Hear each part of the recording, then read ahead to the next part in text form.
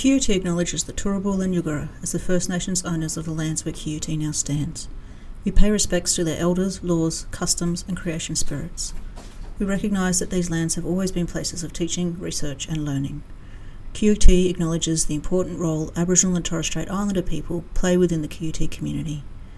And here at How to Academia, we also acknowledge that these lands have never been ceded. Welcome to How to Academia.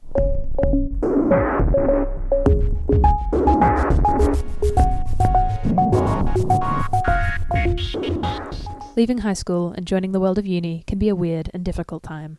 On this podcast, we talk to our friends, students and academics to find out how they went about the process of developing professional skills, dealing with challenges, and generally navigating the gooey mess of being a human in the academic world. Our guest this episode is Michelle.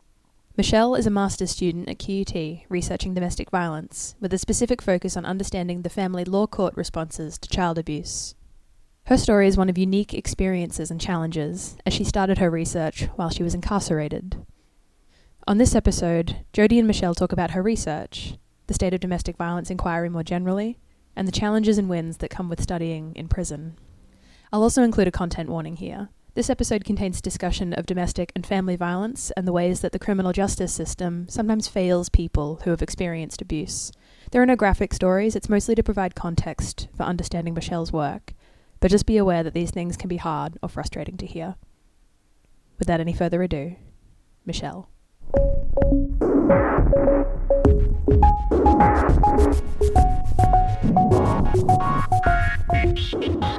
Welcome to How to Academia. Who are you? Who am I? So my name's Michelle, and I was thinking about this question because I was listening to your other podcasts, and I used to think I knew who I was until life threw a few different things at me, and now I feel like if I want to say who I am, I'm evolving. So I'm a mum. I don't like to really label, like mum or daughter or whatever. But, the generic, thought of who I am, I'm a mum of two girls. I'm studying. I'm a mature age student trying to finish my HDR Masters and just trying to become a better person. So tell me about your master's work. So I'm doing You're My Supervisor and... What? And I'm actually doing how the family law courts manage family violence and child sexual abuse cases and see what actually does inform their decision-making. From the last 5 years, I've been looking at that and basically seeing that there's a lot of gender biases, unfortunately. Priorities are on the parents rather than children. Lots of children are, unfortunately, falling through the cracks and not being supported or protected at all. So that's what I'm studying. So when you kind of came back to studying and you came back to studying with QUT, that happened in a really interesting way. Can you tell us about that? Yes, I was actually incarcerated. So I knew I was in a domestic violent relationship and there was an incident between my ex-husband and myself. And it went to a jury and the jury believed my ex-husband over my daughter and I. So I was convicted of charges and I was sentenced to 5.5 years jail to do 3.5 and 2 years on parole. So I'm currently still on parole. And it was a very big shock to be incarcerated. So I was in shock, but at the same time, once I got over the shock, I thought I need to use my time wisely. So I wanted to learn more about domestic violence and how things like this could happen. So I got one of my girlfriends to ring around and see what courses were available and who would work with somebody who's incarcerated. And she spoke to QUT and they were absolutely opening all the doors. So it was wonderful. So I started a grad cert in DV, which I did incarcerated. And then I asked you if I could continue with a master's, which you said yes. So that's how it all came about. And it was amazing because it actually kept me focused and you don't get lost in your head thinking about what's happened, and stress about the outside world and so forth. So it did help me immensely. What was it like doing a grad cert in domestic violence in those circumstances? It was one of the best things I've ever done, because most of the women, when I talk to the women that were incarcerated, have a DV background, and a lot of the information that's coming through is no-brainers to everyone incarcerated, but it just seems like it's not getting through to the decision makers. So that gave me a hunger to learn more and more, and what's the block? Why are these myths not getting through, and so forth, and the statistics and whatnot. But it was really, on a practical side, it was really difficult, because when you're incarcerated, they're really short staffed, so they try and lock you in a lot, so you can't get to education. So it was stressful. I want to talk to you more about the practicalities, but let's go back and talk about what's it like having conversations about domestic violence with women who are incarcerated and come from domestically violent backgrounds? It's really sad, because everybody can relate to each other. And like, for example, I was talking to some Aboriginal women, and it's common that they, for example, if they've been assaulted, they get pressure from their families to take the charge so the partner doesn't go to jail. Mm. So there's a lot of women saying, I'm guilty, when they're not. So to me, I can't see how it blows me away how that could even happen, when we know all the facts behind domestic violence and how it's gender-based and whatnot. So talking about it, you kind of feel like there's a kinship there with the women, but also it's frustrating, because you think, why are we satisfied with just letting people stand up and be incarcerated for no reason, and their children and whatnot having to suffer through that? Is there a lot of interest in studying amongst prisoners? There is, and that's one thing, that in prison everybody's very aware of keeping a level playing field, and if someone is seen to be getting something that someone else isn't, that can cause big chaos, basically. So it's all very much encouraged, but then the staff don't have the time, the understaffed, they don't have the time to actually help or facilitate it, or have computers, for example.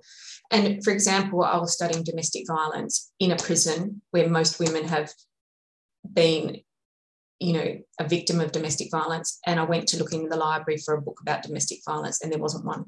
Oh my goodness. Yeah. So that's what we're dealing with. Yeah. What is in the library? Well, I was a librarian for a while. What a great gig. Yes. And so there's lots of like Leanne Moriarty and all the fiction. Yeah, right. So fiction. But non-fiction, there's like books that are 30 years old about like Rome, Italy. The covers are falling off. There's nothing up to date. Yeah. Why do you think there's not material relevant to domestic violence in the library? I think there's a disconnect between reality and what policymakers think is important. I would have thought that would be frontline education and mandatory in all prisons, to know what your rights are and, the background of domestic violence, and then you're not alone. And it was assumed that it happens, especially, in the cohort that I was talking to. It was kind of like, of course, yeah, I've been belted. Like, like I just was like, where do you get, we need a body, I guess, to stand up and protect us, because we can't protect ourselves, and we're assuming that it's the norm. And it's not, the message isn't getting through that it's not okay. Mm. You've talked about there being like an acceptance that domestic violence happens by the women you're incarcerated with. Is there much other knowledge about domestic violence? No. I think it's part of life for that cohort. And no, there's not, like, the Me Too movement hasn't hit the prisons. Shocking. Yeah.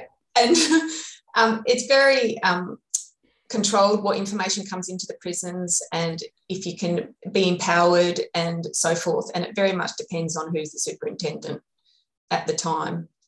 So I was lucky when I would move prisons that there was a superintendent who was very pro me studying, and he even let me go with a guard to a conference, which was the ANSOC conference, which was absolutely mind-blowing and fantastic. So, yeah. Hang on a minute. How's it showing up to a academic conference with a guard in tow? Yeah, I know. Well, it was very discreet because this superintendent was all about reintegration and having a toolkit to survive in life and not come back. And he even went to the conference as well. Awesome. Yep. And I was even asked to speak there for a little bit. And I asked him if it was okay with him. And he said, absolutely. So he was very much about empowering women to move on. And so that was really excellent. But the guard actually, I was in a low security prison. So the guard just wore civilian clothes and just sat next to me. And I don't think anyone would have been the wiser if I hadn't spoken. Yeah, right. Yeah. Super glad you didn't decide to do a runner, but gosh, that would have been amazing. Yeah. And what's her name in Queensland? Debbie Kilroy. Debbie, she was there. And there happened to be another girl there that I'd been incarcerated with who was doing some voluntary work. Awesome. And she was talking to Debbie and introduced me to Debbie. And Debbie was having a talk, I guess, and she's the one who said, come on, come and talk. And and that's how that happened. So it was really good to see how because you feel a little bit ostracized once you've been incarcerated and you feel, so it was really nice to see someone who's doing really well. And so it was good. I mean, Sisters Inside is such an important organisation and does such incredible work. Did you know about Sisters Inside before you met Debbie Kilroy? No. I thought, no. But since I've Googled it and looked it up, and it's exactly what you need. Like, it's amazing. Just support and encouragement. Yeah. And someone strong to help you get your voice back. They also do they do some incredible work around raising money to get women who are in jail on fines, which is absurd, out of jail, and supporting women for this recognition that gendered violence is just a part of life for women women full stop, but that end up incarcerated. Yes. Awesome. Tell me about the practicalities of studying while incarcerated. Oh, I really believe that if it wasn't that I had a really supportive family and friends, I wouldn't have been successful finishing my grad cert. Even finding QUT they were not going to do that for me, find somewhere that would work with incarcerated students. So if I didn't have someone to do that legwork on the outside for me, it wouldn't have happened. Basically, I went in there to look at what uni courses were on offer, and the books that were on the stand were like 2-3 years old. So you just can't do it on your own. It's impossible. So once I said, I found this course and this lady who said that she would help us and I can do it online. There was a lady that said to me, no, that's impossible. They won't work with incarcerated people. And I said, yes, they will. So just to get her to email, I said, can you please email her just to confirm what I'm telling, because I don't believe anything incarcerated people say either. So everything you say has to be validated by an email or someone to support you. So finally she emailed QT and they said, that's correct. The information that you're getting is correct. We're happy to work with Michelle. So just to get to that point was a battle. And then I asked if I could have recordings of all the lectures. And I was told that's what you get for being incarcerated. You can't listen to any recordings because they don't record lectures. And I said, can you please ask, because it's really easy just to press record, if they would do, specifically given that I'm incarcerated, because I'm not going to be able to be there at 5 p.m, if, whatever the time was. And then she emailed, I think it was yourself possibly, and you said, no, we record all our sessions. Yeah. So that lack of information and just knowledge, like it was just pushing the whole way, and knowing that what my friends were telling me was, you can do this, you are allowed to do this, and informing them that, please, can you just send that email and find out. So that's an incredibly high level of motivation that you have to have. Yeah. And just to get an appointment with the education staff is a big process in itself. You have to write a written request and call them to call you up, and you can't be in lockdown, and it's a big rigmarole. And if you're unsure of yourself, and which you are, and you don't have support, I would say it's impossible. Yeah. I mean, this is the thing that I'm hearing you say, is that it's incredibly difficult and there's barriers, but one of the barriers is for staff, a lack of knowledge about what is available and under-resourcing to be able to provide those services. Absolutely. Yeah. So the pivotal question for me then is, how can we do that better? Well, I think as well, they've got all these markers they have to meet, and everyone has to have basic hygiene classes and things like that. So that's where their bulk of their time is being spent. And basic hygiene classes is really for 2-year-olds, 4-year-olds. It's so basic, it's ridiculous, but it's just ticking that box. So that's where all their time's going. Instead of giving us practical skills and, like certificates, TAFE certificates, whatever it may be, that's what we're doing. Yep. So tell me, you wake up in the morning and you're like, I might get some uni work done today. Yeah. What does that look like? Okay, so if you're not in lockdown, and lockdown happens if they're understaffed or they've had staff call in sick. And so if you're in lockdown, you're in your cell the whole day apart from a couple of hours, so you don't get to go to education. If you do go to education, I would go in immediately and harass, is pretty much the word. I would ask, please, because we're not allowed to use internet, have you downloaded the lectures so I can listen to them, please? Because I can only use the computer during those 2 hours in the morning when we're in education. So that was a priority of mine. And I tried to also print off as much of the articles as I could so I could take them back to my cell and read them when we were in lockdown. So that's what I do. I say, please, have you downloaded it? And more often than not, they hadn't. So they would do that in front of me. And then I would get to the computer and just binge lectures because I didn't have access to a computer in my cell. So that's what I would do. And then after 2 hours or 2.5 hours, then you have to go back to your cell and they call it lunch. So all the prisoners are locked in, so the staff can have their lunch break. And then I think it's at 1:30 until 3:30, you get another opportunity to go back.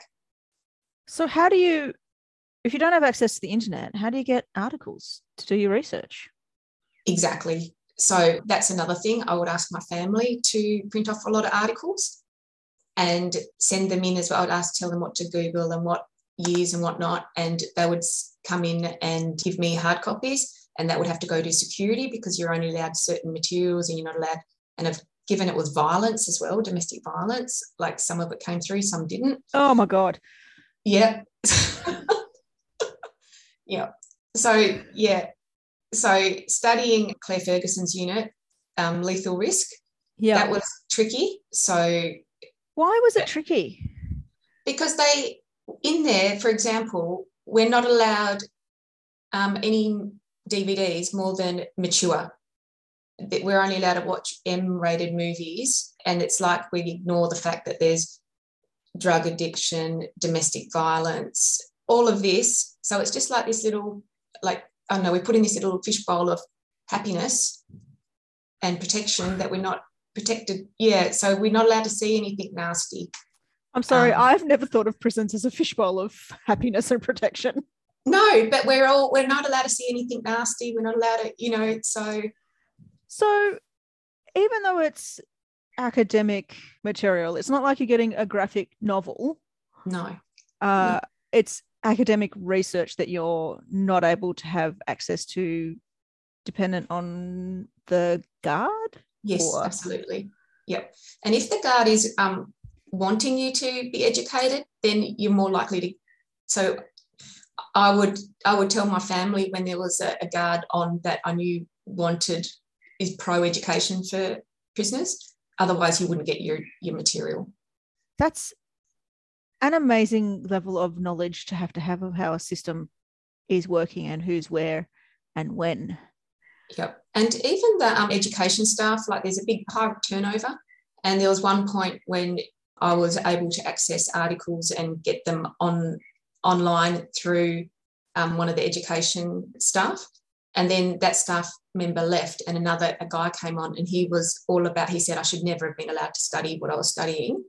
Then suddenly I had no access to any articles. And I think you were thinking, what's going on? Because But so it suddenly, everything just got switched off. So it very much depends on their attitude as well. I mean, I do remember the great variance in who you're dealing with, and working with some staff who were so great and wanted to get everything that I could possibly send into you. Yes. And then there'd just be, and without any really notice, this vacuum of being able to even have a phone call with you or get in contact with you or being able to get materials to you. Absolutely. Yeah. And it, from this end, I also don't know what's going on. No. I don't know what's happening. I don't know, like. I know. You'd probably think that suddenly I wasn't interested or, so that's horrible when you're trying to do your best and you're being blocked. And, even what you wrote in an email, like if you asked the education officer to write an email, they wrote what they wanted to write. They didn't, you don't know what's been really forwarded on. They're not going to say that they aren't supporting you. No, you're probably not going to say that, are you? No. So, is there a way that you can see to balance the security needs of prisons with easier access, even to databases or? Yeah, I would often say that to some of the staff, like if we just, how you can have like parent controls. Just even if they put in really tight controls, so you are only looking at academic databases or whatever it is you're looking at, libraries, things like that, that would just be amazing, because that was the hardest part, is getting the materials. When I was in the minimum security prison, it was like, it was fantastic because I just suddenly could stay in the education department until 10 o'clock at night. So suddenly I felt like I could have the time. I wasn't racing against the clock. But if you just could have access to offline, it would be amazing. But they had Wikipedia at one point and then they took that off. Which is hilarious because the first thing we tell students is Wikipedia may be a place to start your research, but it is not a reliable academic source. Okay. Note to self. Yes. So how do you physically write an essay? Your assignment's due.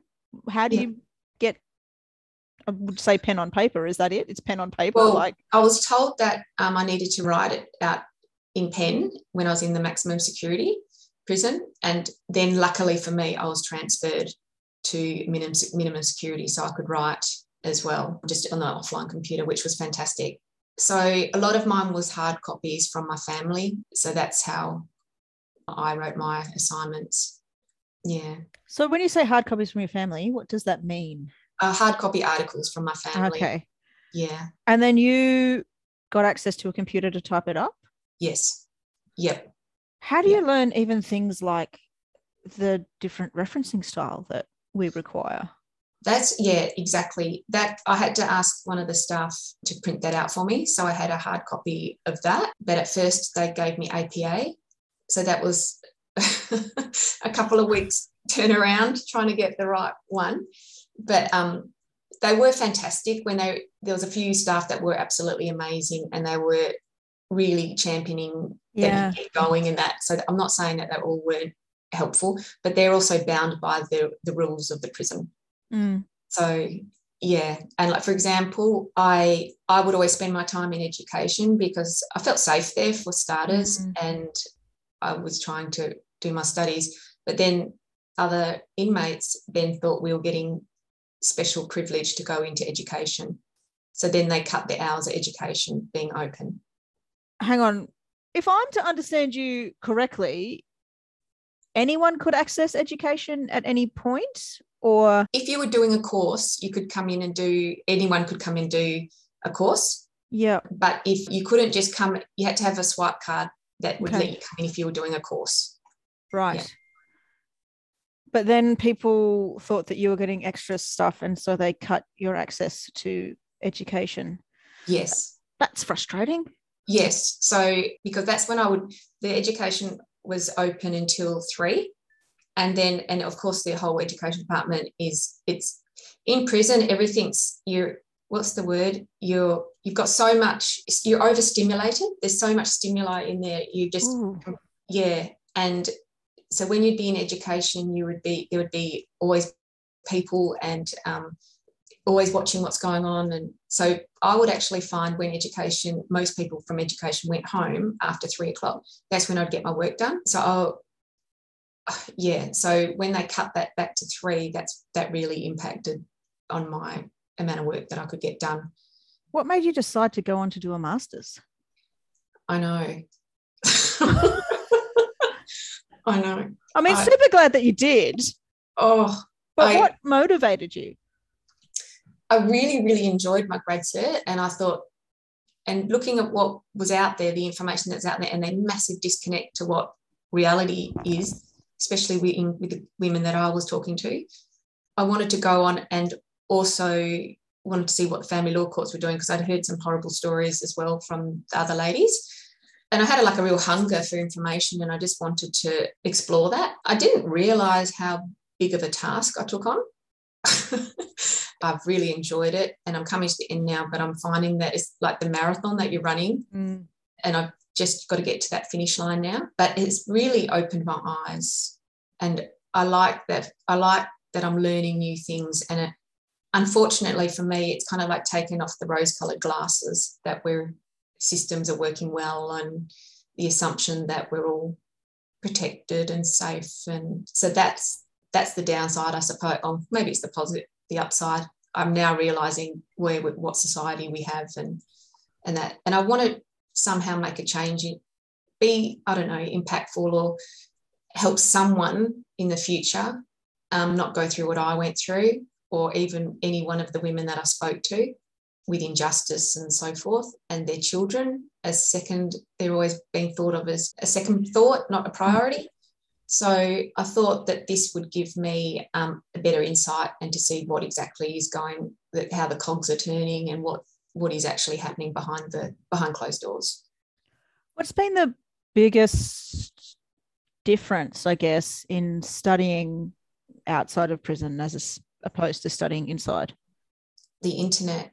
Oh my God. I was just like a kid in Candyland. It was so amazing. Just going on the QUT website was so exciting, and looking at all the different resources. And it was a little bit overwhelming at one point, because before I'd had this stack of articles I'd go through, and then suddenly it multiplied by 1 million. And it was, so then I found that I was just going down wormholes and reading everything. So that I did waste a lot of time in some respects, reading things that I probably didn't need to read. But at the same time, I was happy as Larry. So I think that was the biggest thing. And just having everything at your fingertips. Printing, didn't have to wait for somebody to allocate printing. It was absolutely brilliant. And just time, could organise my own time schedule. I knew if I had a deadline, I could just jump on the computer. I didn't have to worry about what other people were doing. Yeah, absolutely brilliant. But the downside is that I have to motivate myself. Which seems quite remarkable to me, because the way that you have been motivated to have to fight to even get access to resources, I would say has a much higher level of motivation than is necessary outside. Yes. What do you think is the difference there? I think that because I've been running this marathon, I think I'm just exhausted. Yeah. So I think finally, now that I'm at the end of parole, all this stress is finally leaving my body, and my mind always worried about everything. So I think that I've been running so fast for so long that I've just run out of gas. Yeah, and I need to be motivated and inspired to finish. But I will finish. But as you know, I've been dragging my feet a little bit lately. I sit at the desk ready to go, and then I just kind of right, okay. I mean, it's cool because you've had so much trauma associated with studying, and there is so much for you to process just in your daily life, to then sit down and think, okay, I have to think about how the family law court is screwing up children's lives. Yeah. That's a lot. Yeah. Right there. I think a bit of, is it vicarious trauma? Yeah, totally vicarious trauma. Yeah, from what I'm reading as well, because in prison, as I said, you're overstimulated, so you get a little bit numb. So you're reading things and you're shocked. You're always shocked at what you're reading, but it's kind of like it's a little bit distanced. Whereas at home, you're suddenly back in your real life and you're suddenly realising that this is happening all the time, and you're suddenly, I don't know, it's more meaningful because you're not so numb. So and more frustrated, I think, because you're like, what's just happened? And how did this happen? And when I look at a lot of the other women, it's happening to them as well. And how can this be so when the community's myth out there, the big myth out there is that our women and children are being cared for. Yeah. And we've got a good system in place. But then when you scratch the surface, you see that, no, actually a lot of people know that we don't. Yeah. A lot of the decision makers know that it's a flawed system. So that blows me away. And I think that's where I've grown and evolved, because when I hear people say, oh, that would never happen, I just think they're obviously not informed and doesn't sound like they would. Yeah. This is the real world. Yeah. What's it like transitioning out of prison as a educated, intelligent, articulate woman? What's it like returning to the community? It's really strange, because I started on day releases and I couldn't get back to prison fast enough. Yeah, right. It was bizarre. I felt safe there, safer in there than in the community, which was really odd. And sometimes there'd be, you live in little houses when you're in minimum security, and you'd be sitting watching the news with other girls and we'd be like, oh my God, thank God we're not out.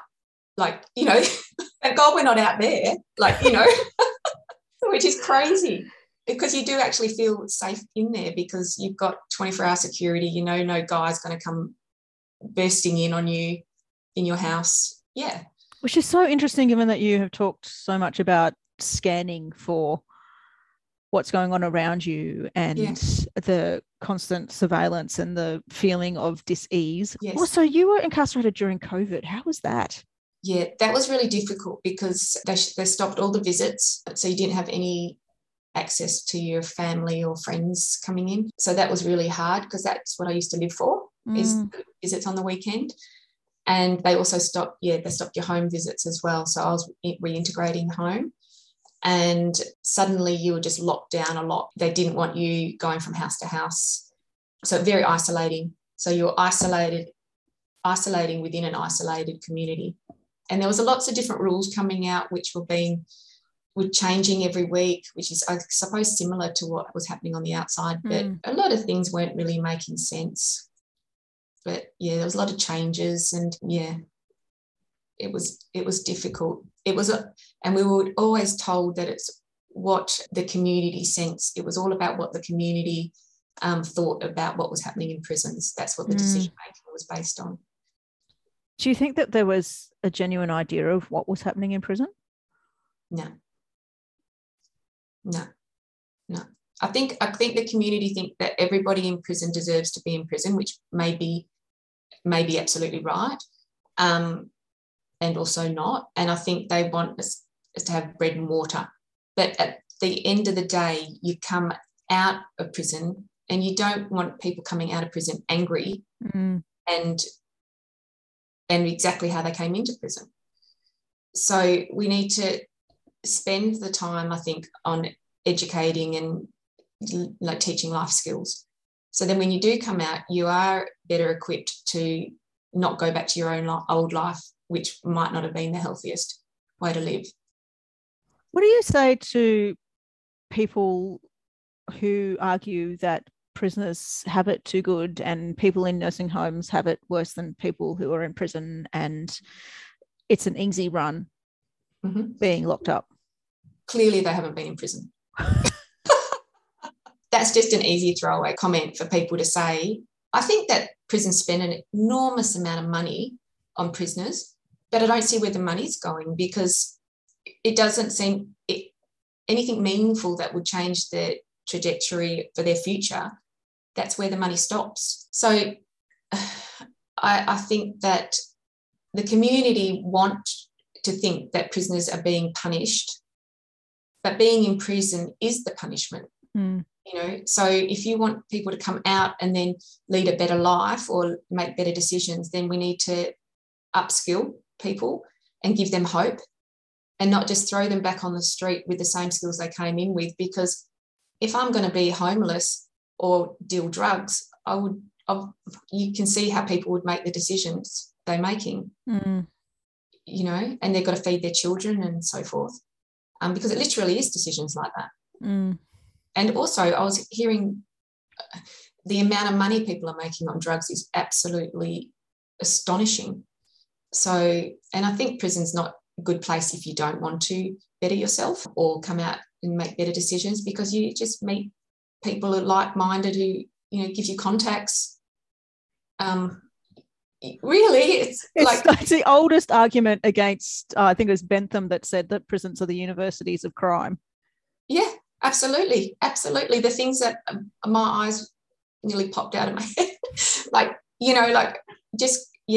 how you can make money and scams, and unbelievable what people think of.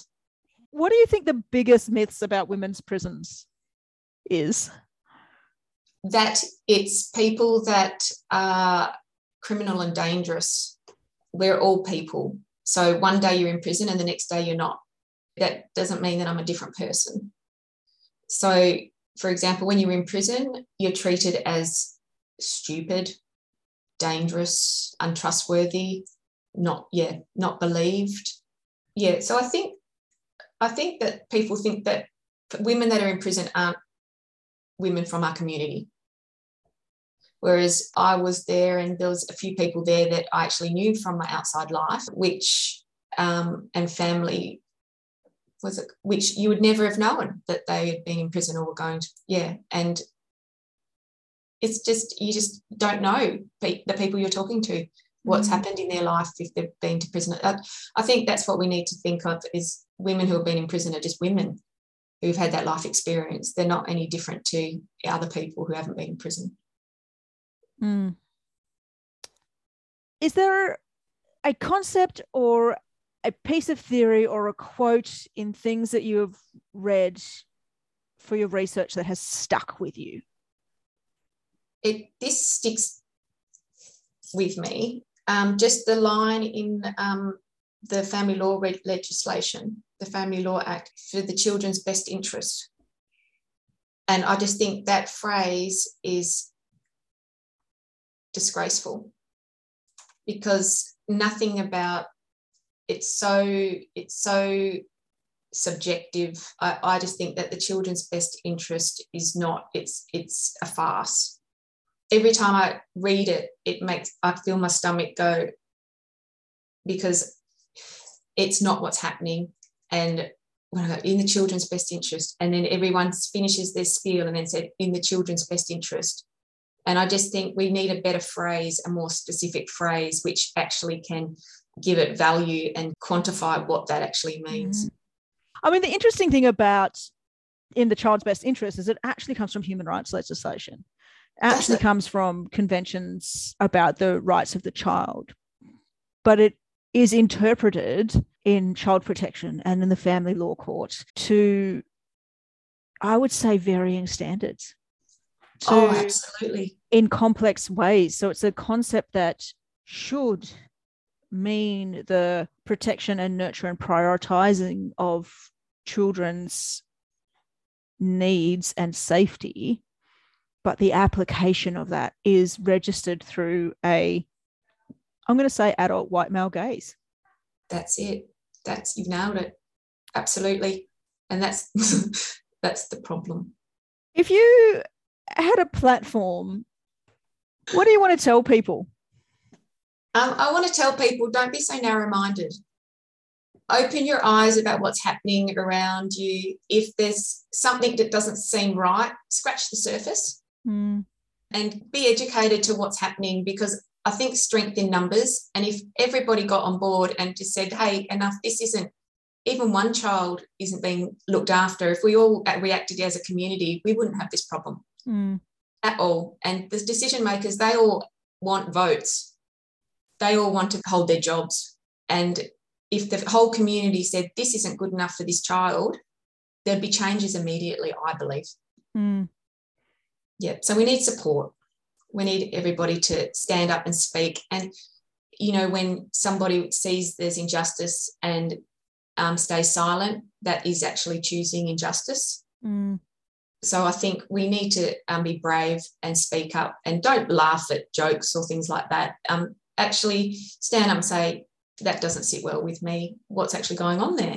You know, and do some research yourself as well. I love that. Michelle, I have so much respect for how hard you have worked and the passion that you have carried throughout our work together. And I really am appreciative of having your student and having your voice here. Thanks so much for being on How to Academia. Oh, thanks for having me. I loved it. Thank you. Thanks, Jodie. You are so welcome.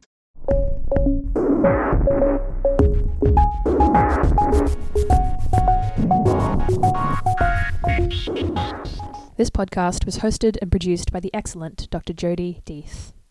Editing by Kelsey Adams, that's me. Music by Poddington Bear. And this podcast was developed with support from the Queensland University of Technology. Thank you for listening.